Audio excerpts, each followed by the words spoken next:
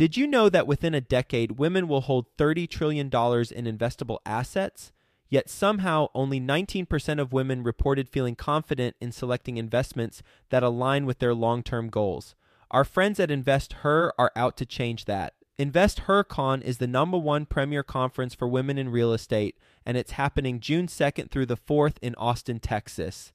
InvestHerCon is not just another real estate conference. It's a transformational experience focused on real estate investing, business strategies, and self-care tactics, all designed to help women take control of their financial futures.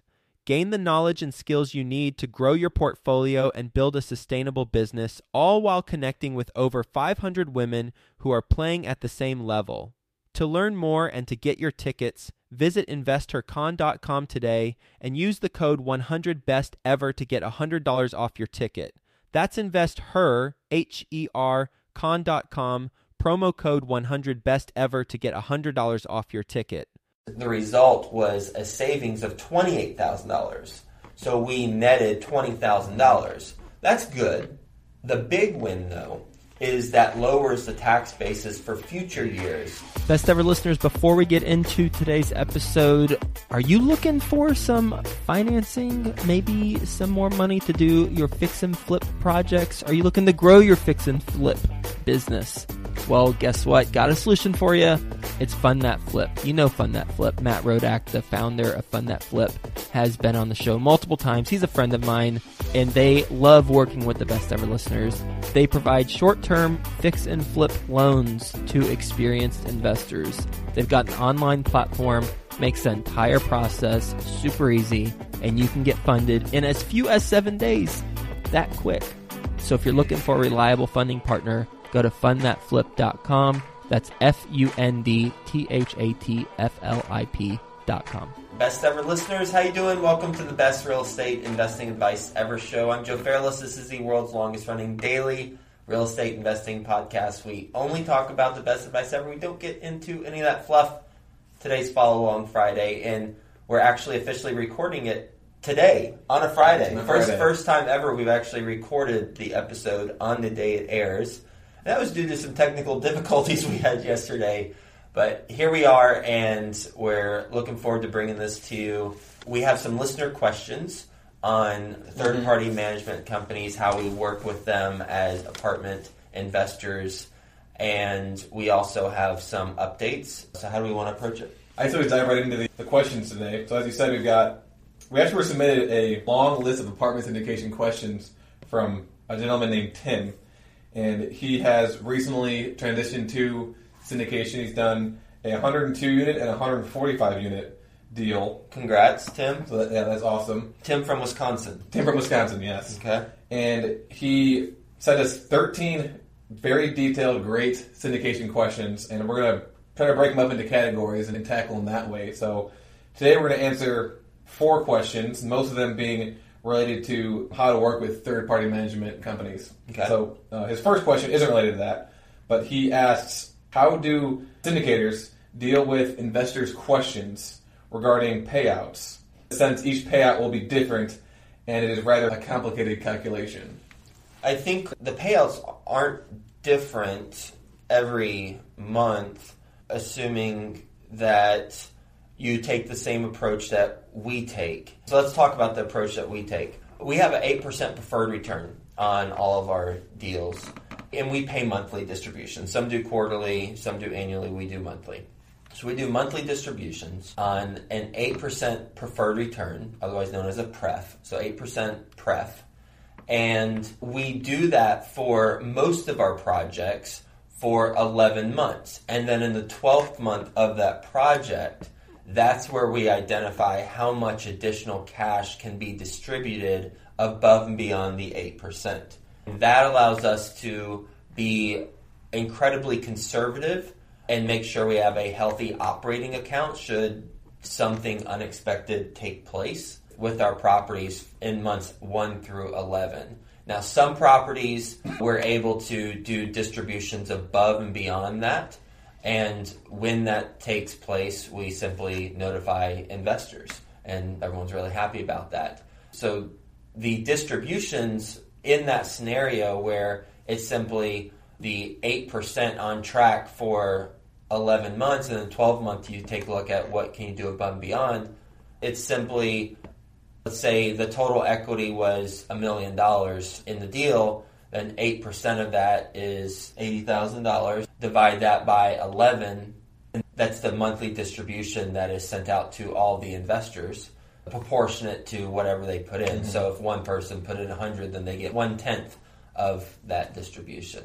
So that's how we do it, and certain investors don't get different return percentage than others. Everyone gets the same percent return, but the amounts are different based on how much they invested. So if one person invested $1 and another person invested $20, then obviously the $20 investment person would get a higher chunk of money, but it would be the same percent of their money. Okay.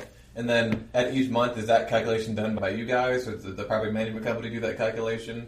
The property management company does the calculation after the first month, because we just tell them, hey, this is our plan for months 1 through 11. And then in the 12th month, then we take a look at it. But it's really just a simple calculation. $1 million, okay, we can distribute X more percent. Okay, then what is that percent applied to all the investors in the 12th month? And even in your underwriting process, you're kind of already starting to understand the projected returns and how the 8% preferred return is going to work. And then if you're projecting above and beyond that, how that split's going to work. And even planning out your exit strategies in 5 years, you're planning out how much money you're projecting to make at exit and how much that's going to go to investors versus how much is going to go somewhere else. So you're doing the calculations up front too. Yeah, ultimately we buy the property, we have projections, but it's how is it performing today and where do we see the market headed. But all roads lead back to capital preservation, and that's the most important thing with any investment. Ask Warren Buffett. So we want to err on the side of caution when we do deals, and this is one component of that where we err on the side of caution, but then in the 12th month we'll distribute the excess above and beyond 8%, because in reality our deals have a higher projection in year one than 8%. So all of them have been able to hit or exceed that. Okay, so let's move on to the next question. So we asked, do syndicators use third-party management, or do they have their own management companies? Both, because it's a general question. This is a question of scale and desirability, because with single families, let's talk about single families real quick. With single family property management companies, if you ask a single family property management company that has less than 500 homes that they oversee, how's business? They might say it's okay, they might say it's good, but they won't say it's incredibly profitable. And until you get to approximately 500 doors as a single-family property management company, you're not going to achieve the level of scale that you need. Well, the same principle applies for apartment third-party property management companies. However, instead of 500, it's 3,000. As a property management company, you don't have 3,000 doors for apartments, then you're really not making much money. You might be making some, but you're not going to be able to take your kids on vacation and be okay with splurging on some all-exclusive or all-VIP Disney passes. I know you like Disney. I do like Disney. So the question with third-party or your own is, if it's your own, you're not going to be making any money, and it's going to detract you from doing deals as an apartment syndicator until you get to scale of about 3,000 units. However, as with any generalization, there's some caveats. And one of them is maybe your skill set is getting your hands dirty or GCing projects, being the general contractor on projects. Maybe that's how you differentiate yourself from the competition. You know the ins and outs. You know when you go look at a boiler room exactly what to look for. You know when you look at the different mechanicals of a property, you know what to look for, and you have the current team in place to do the work. Well, in that case, it makes more sense for you to have your own management company, because that's part of your special sauce. That's part of what differentiates you and your company. And I believe you must be local in that scenario. If you are local in this and you have that skill set, then it makes more sense. However, for most apartment syndicators and most apartment investors, it is not a primary skill set. So that's why third-party management companies make more sense. And that's why we have a phenomenal third-party management company in Dallas-Fort Worth that we work with. So to summarize, when you look at if you should hire a third party or if you should create your own, because believe me, whenever my first deal, I thought about creating my own. I was interviewing people, and thank goodness I didn't. Mm-hmm.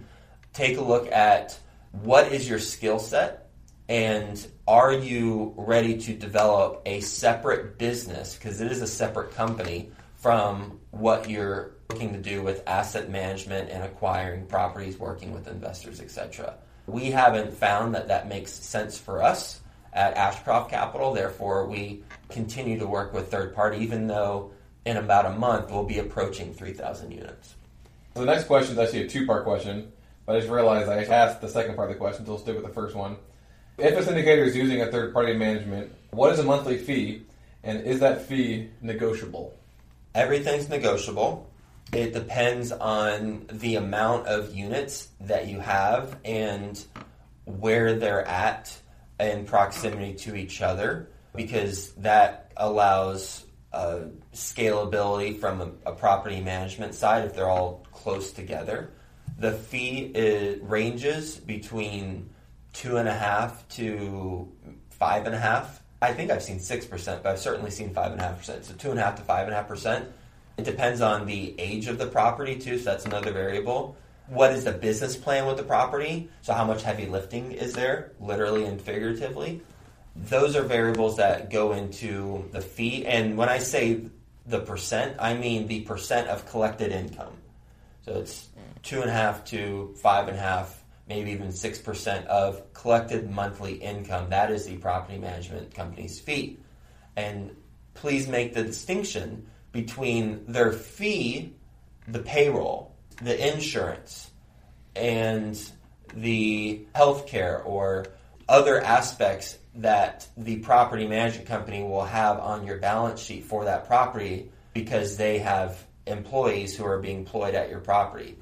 Coming from my single-family home background, I thought incorrectly that the fee was inclusive of having people there staffing the property, but it's separate. You've got to pay payroll, you got to pay for the people to be at the property, you got to pay for the maintenance people, and you've got to pay the related costs to having those people on the staff of the property management company, and that needs to be taken into account.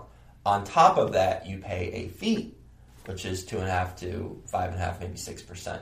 So it is negotiable, and those are the variables that are involved. Yeah, those expenses on top of property management are important because, again, I thought incorrectly too that, I can just pay someone 5%, that just take care of everything. Maintenance costs, they're already at 5% and all that stuff, but obviously that's not true. So. Mm-hmm. And with single-family homes, I believe, I have 3, and I believe I pay 8%. It's been a long time since I revisited that, like 3-4 years. They do a phenomenal job, but with single-family homes, you might see anywhere between 7% upwards to 10%. Thing you want to watch out for there is what additional fees are they charging? Are they charging a lease fee to lease the unit? And what is that fee? Are they charging maintenance costs to handle the maintenance costs? Are they padding those numbers? But everything's negotiable. Would the fee be different if the property management company had equity in the deal? It could, certainly. Everything's negotiable. They might choose to have a lower fee. It's unlikely they're going to have a fee that loses money or even breaks even. They're probably going to want to make some money on it, as I would as a business person, even if I was in the deal, because otherwise it's a pass-through and I've got my staff working on stuff that they could be working on in other places that would actually make my company money. But anything's negotiable. It's certainly something that it wouldn't be unacceptable to at least ask that to a management company. They could say, heck no, but you could still ask. Okay. And then the final question is, How do syndicators work with a third-party management on being proactive versus reactive on things like property upkeep, updates, remodeling the units, and direction for achieving specific goals? Well, let's take it into two parts, proactive and reactive. We'll start with reactive. Reactive would be making sure that you have a weekly status call at minimum with your management company. That is to go over all the items that you need to be aware of. How are the CapEx projects going? Are you still on budget with each of those projects? How's your business plan look? In particular, are you getting the renovated amounts for the units that you are renovating, or is that above what you projected? Is it below what you projected? Why or why not? How are you doing on the 1 bedrooms, the 2 bedrooms, the 3 bedrooms? What are leasing more? What are leasing less? What are some differentiating features of your property that you should be highlighting? Are they highlighting it? For example, no other property in the area has garages. We're highlighting that. With your property, it's important to identify how are you differentiated from the competition, and then making sure that the management company is highlighting that. How many down units, if any, do you have? When are they going to be live and ready to be rented out? How many leads came in? How many applications came in this week? All these things and about 50 more are metrics that need to be tracked on a weekly basis.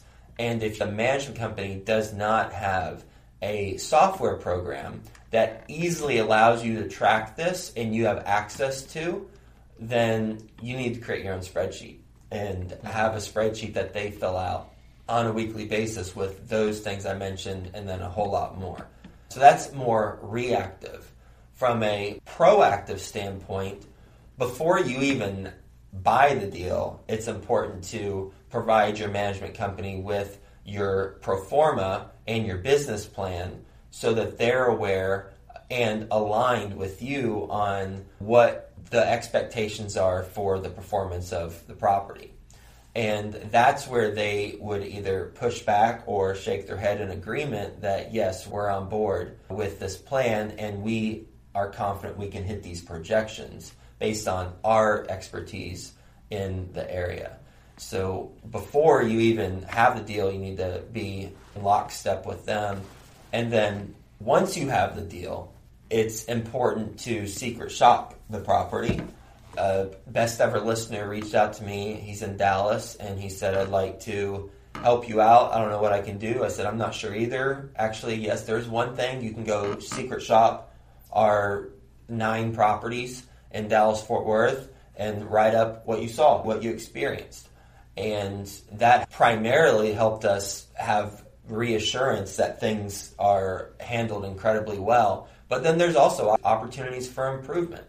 So that helps us stay on top of things that we can improve and then consistently improve by doing that secret shopping on a consistent basis. Whether it's you calling up the properties, how many times does the phone ring, how's the demeanor of the people answering, what type of questions they ask, they get your contact information so that they can build a database for future outreach, or don't they? And then also have people on the ground, if you're not local, do that and experience the walkthrough. Additionally, from a more reactive standpoint, we visit the market, we visit Dallas-Fort Worth, my business partner and I visit at least once a month between the two of us. We might not overlap or we might not go at the same time, but one of us is there at least once a month. So we're touring the properties ourselves and being with the staff. Here's one thing to add about that weekly performance template or checking in with a property management company once a week that's very important, especially early on if you have some sort of renovations plan in order to bump up the rents, because the longer it takes to bump those rents up or the longer it takes to actually rehab the project, the lower your bottom line, your project returns are going to be. So you want to make sure that, as you said, be proactive in the beginning to create that project plan, but then make sure you're also being proactive and once a week making sure that they're on track and you're meeting your projections. Yeah, that's when things are mission critical for sure in the first 12 to 24 months. And even more specific in the first 6 months to make sure that there wasn't any major assumption that has gone sideways. And when you do that, and they're aligned at the beginning, then likely we'll have things covered. It's just when you surprise the management company or they lie to you and you're totally missing something major going into it too. So you've got your safety net of the management company looking at it and you messed up. When both of those things combine, then it's a perfect storm of disaster. I'd say with your management company, Frank and I were visiting our properties, I think 2 weeks ago. And we were touring it with our largest investor, so a couple of our properties. And we asked the management company, hey, where are we at with this budget item in terms of expenditure? And they knew it. That's the level of attention and expertise that is needed for a value-add deal, especially in the 6 to 12 month range, but just in general. You've got to have on-the-ground management partners who know it at that moment in time. Yeah, we knew it the previous week, but where are we at in that moment in time? So that concludes Tim from Wisconsin's first batch of questions. Again, we've got 13 of them, and we're going to be addressing them in the following Fridays moving forward. So thanks again for sending us that really detailed list of questions. We'll move on to some business updates and observations. I know you just got back from Baltimore, and you also had something about protesting taxes you wanted to discuss as well. Yeah, one tip for everyone who has an opportunity to protest taxes on a property, this is on the acquisition side. When you have it under contract, make sure that you have something in the contract. So I guess right before you put it under contract, make sure you have something in the contract that allows you to protest taxes if you're within that time frame for protesting the taxes in your particular county. Because that's what we have done on properties. And I'll give you a specific example. It cost us approximately $8,000 to protest taxes while we had a property under contract, and the result was a savings of $28,000. So we netted $20,000. That's good. The big win, though, is that lowers the tax basis for future years, and that helps us basically save more money for future years, plus perhaps it sets us up for an opportunity to protest in future years too. So make sure that that's something that you have in your contracts before you sign on the dotted line, because that has potential to save you a whole lot of money. Good advice. And separately, was in Baltimore last weekend with Colleen, met up with a couple people in my consulting program as well as an investor who lives in Baltimore, and was the most impressive experience I've ever had based on my expectations of a city. I didn't have as high of expectations of Baltimore, but holy cow, I am in love with that city. Top 5 city to visit in the U.S. by far. It's a combination of Boston because it's got a beautiful harbor. It's a combination of New Orleans because of the row houses. Okay. And it's a combination of Cincinnati because everything's really old, but they keep it up really nice, at least in certain areas in Baltimore, areas we were at.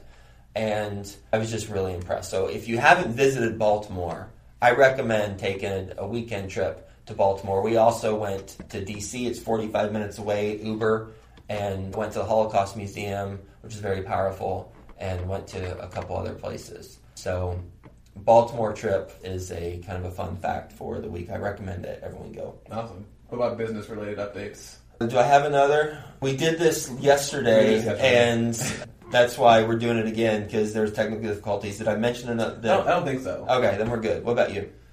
So, again, I've got 3 4-unit properties, and I've been having some issues with the boilers. And yesterday, I had them repairing the radiators and the boilers on the other 2 buildings. And unfortunately, the cost was, for the 2 buildings, was lower than the cost for the 1 building. The 1 building was in really rough shape. But, we're getting very into details, but they had these little, they're called self-bleeding valves. And so if air gets in the system, it'll automatically kind of squirt the air out because you need to have a closed system with all water in there. But what'll happen is it'll squirt out some water with it too, and the water will get on the metal. And then if you don't look at it, it'll just completely rust and corrode. So they were all rusted, so they all had to be replaced. Luckily, only 1 radiator had to be replaced this time, though. And again, that's $1,200, I think, something like that.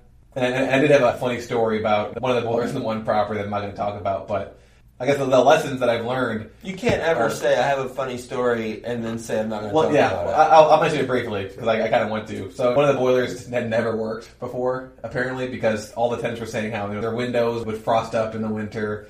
And so that was the one I was very worried about. I thought I'm going to replace the entire boiler. And they had to rebuild a lot of portions of the actual boiler.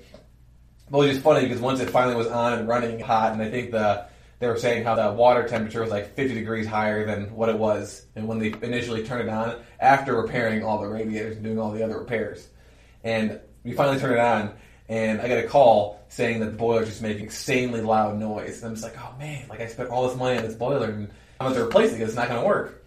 And so I'm expecting a tick, tick, tick, tick, tick, or a gadoom, gadoom. Oh yeah, I've heard those. Type of noise. That's I called the guy who owns the boiler company that was fixing it. And I tell him about it, and he's like, oh, he's worried too. So he's like, oh, I'll go over there right now, and I'll meet you over there so we can do the invoices.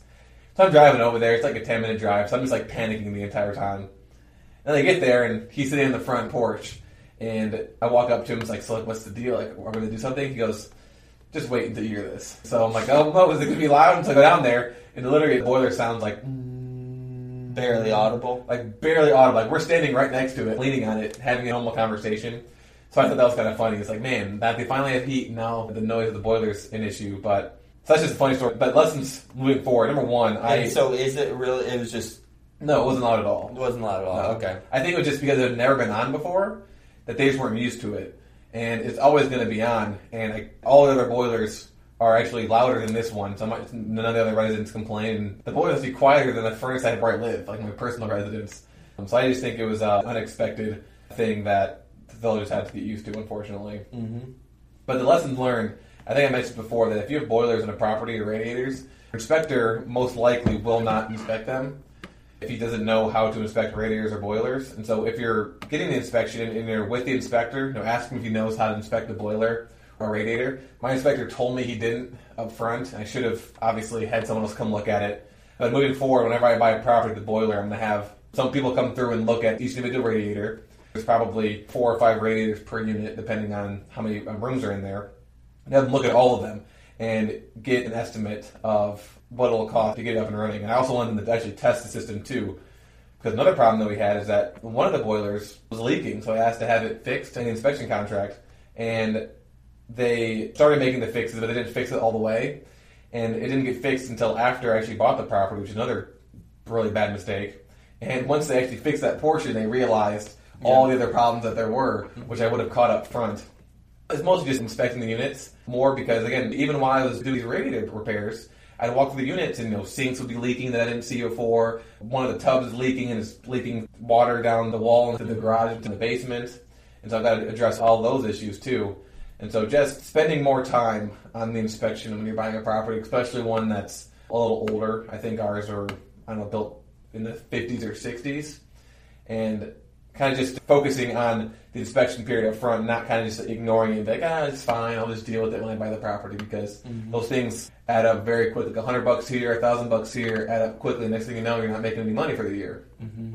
And also casually asking residents that you see during the inspection process, you enjoyed living here? You got any maintenance requests that I should tell the owner about? Just a couple of questions like that. Or if they say, no, okay, do you know anyone who might? Because, I can let the owner know. Because you will let the owner know during the process of renegotiating the contract. And they will tell you, too. At least my residents. I remember when I was doing the inspections, I saw a couple of them. It was more, they were more curious what's happening, who's buying the property, who are you. I thought they didn't tell you.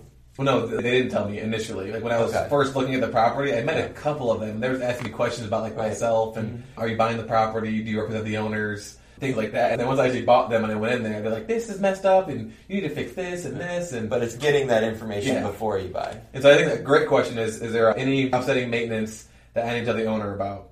Because then it lets you know that you're trying to be proactive, because, again, it's really strange because the conversation I've had with residents now, they make it, it isn't necessarily my fault, I need to address that, but they'll say things like, I told you to fix this months ago. And it's like, wait, I bought this property a couple weeks ago. It's so tell me what your issue is and who you talk to and what do they do, and they patch it up, do they say anything, what's going on here? So, because I totally understand they're living there, and if they've got leaks and issues all the time, they're going to be mad. Yeah. And I'll just take it. Number one reason people move out. maintenance issues. Cool. And then I'm getting married this weekend too. Oh yeah, you're getting married. You're getting married this on Sunday. Early congratulations. You're already wearing your ring. I am already wearing my ring. Bucking the trend. Congrats. Thank you. So that's all I got. There's a couple of other miscellaneous things. So Best Ever Conference, you can still get $100 off your ticket by about a week or two. So by Halloween. So make sure you go to besteverconference.com to get your ticket for that. And check out all the speakers who are going to be speaking there. You're going to be impressed by the speakers, and this will be an even larger conference than last year, but the quality of attendees will be just as high. And what I mean by that is last year, I'd say 90% of people there had purchased multiple deals. Yeah. And it was more high-level conversation, not necessarily how do you fix and flip. It's the step above that. How do you scale your business? How do you do asset protection? That sort of thing. I don't remember meeting anyone who hadn't done at least a single deal. Yeah. And finally, this week we're going to do another review of the week. So make sure you subscribe to the podcast on iTunes and leave a review for your opportunity to be mentioned in our next following Friday. This week we've got Carl Myers Jr. He said that he's been involved in real estate for over 30 years. And he learns something new from the podcast every day. Great source of information. Well, that means a lot, certainly coming from you, Carl, based on your 30 years of experience. And I think we could all learn something from you based on your 30 years of experience. So we'd love to interview you and learn more about your journey and lessons learned along the way. If you want to reach out to our team, we'll set up that interview. Thanks, everyone. Theo, enjoy yourself this weekend. And Theo's going to be doing his honeymoon thing next week. We won't be doing Follow Along Friday because of that. Damn you and your weddings and honeymoon. But we'll be back on Follow Along Friday 2 weeks from now. And, of course, we'll be doing the daily episodes every day, and we'll keep on doing it. So talk to you tomorrow. You want to get better at negotiating real estate? Well, how about, do you want to get better at negotiating real estate for free? Even better, right? Well, go to fundthatflip.com/best ever. Fund That Flip, today's sponsor, has partnered with best-selling author Jay Scott to provide you with a free chapter from Jay's new book on negotiating real estate. I've read the book. Lots of good real-world case studies sprinkled in there, too. I love it when they do that. Go to fundthatflip.com/best ever to download your free copy of the chapter today. The Corporate Investor Podcast is geared towards successful corporate employees with high-income jobs looking to create a second stream of income. You'll hear from successful real estate investors on the show as they describe how they got started investing while working their full-time corporate job. Listen and subscribe at thecorporateinvestor.com. That's thecorporateinvestor.com.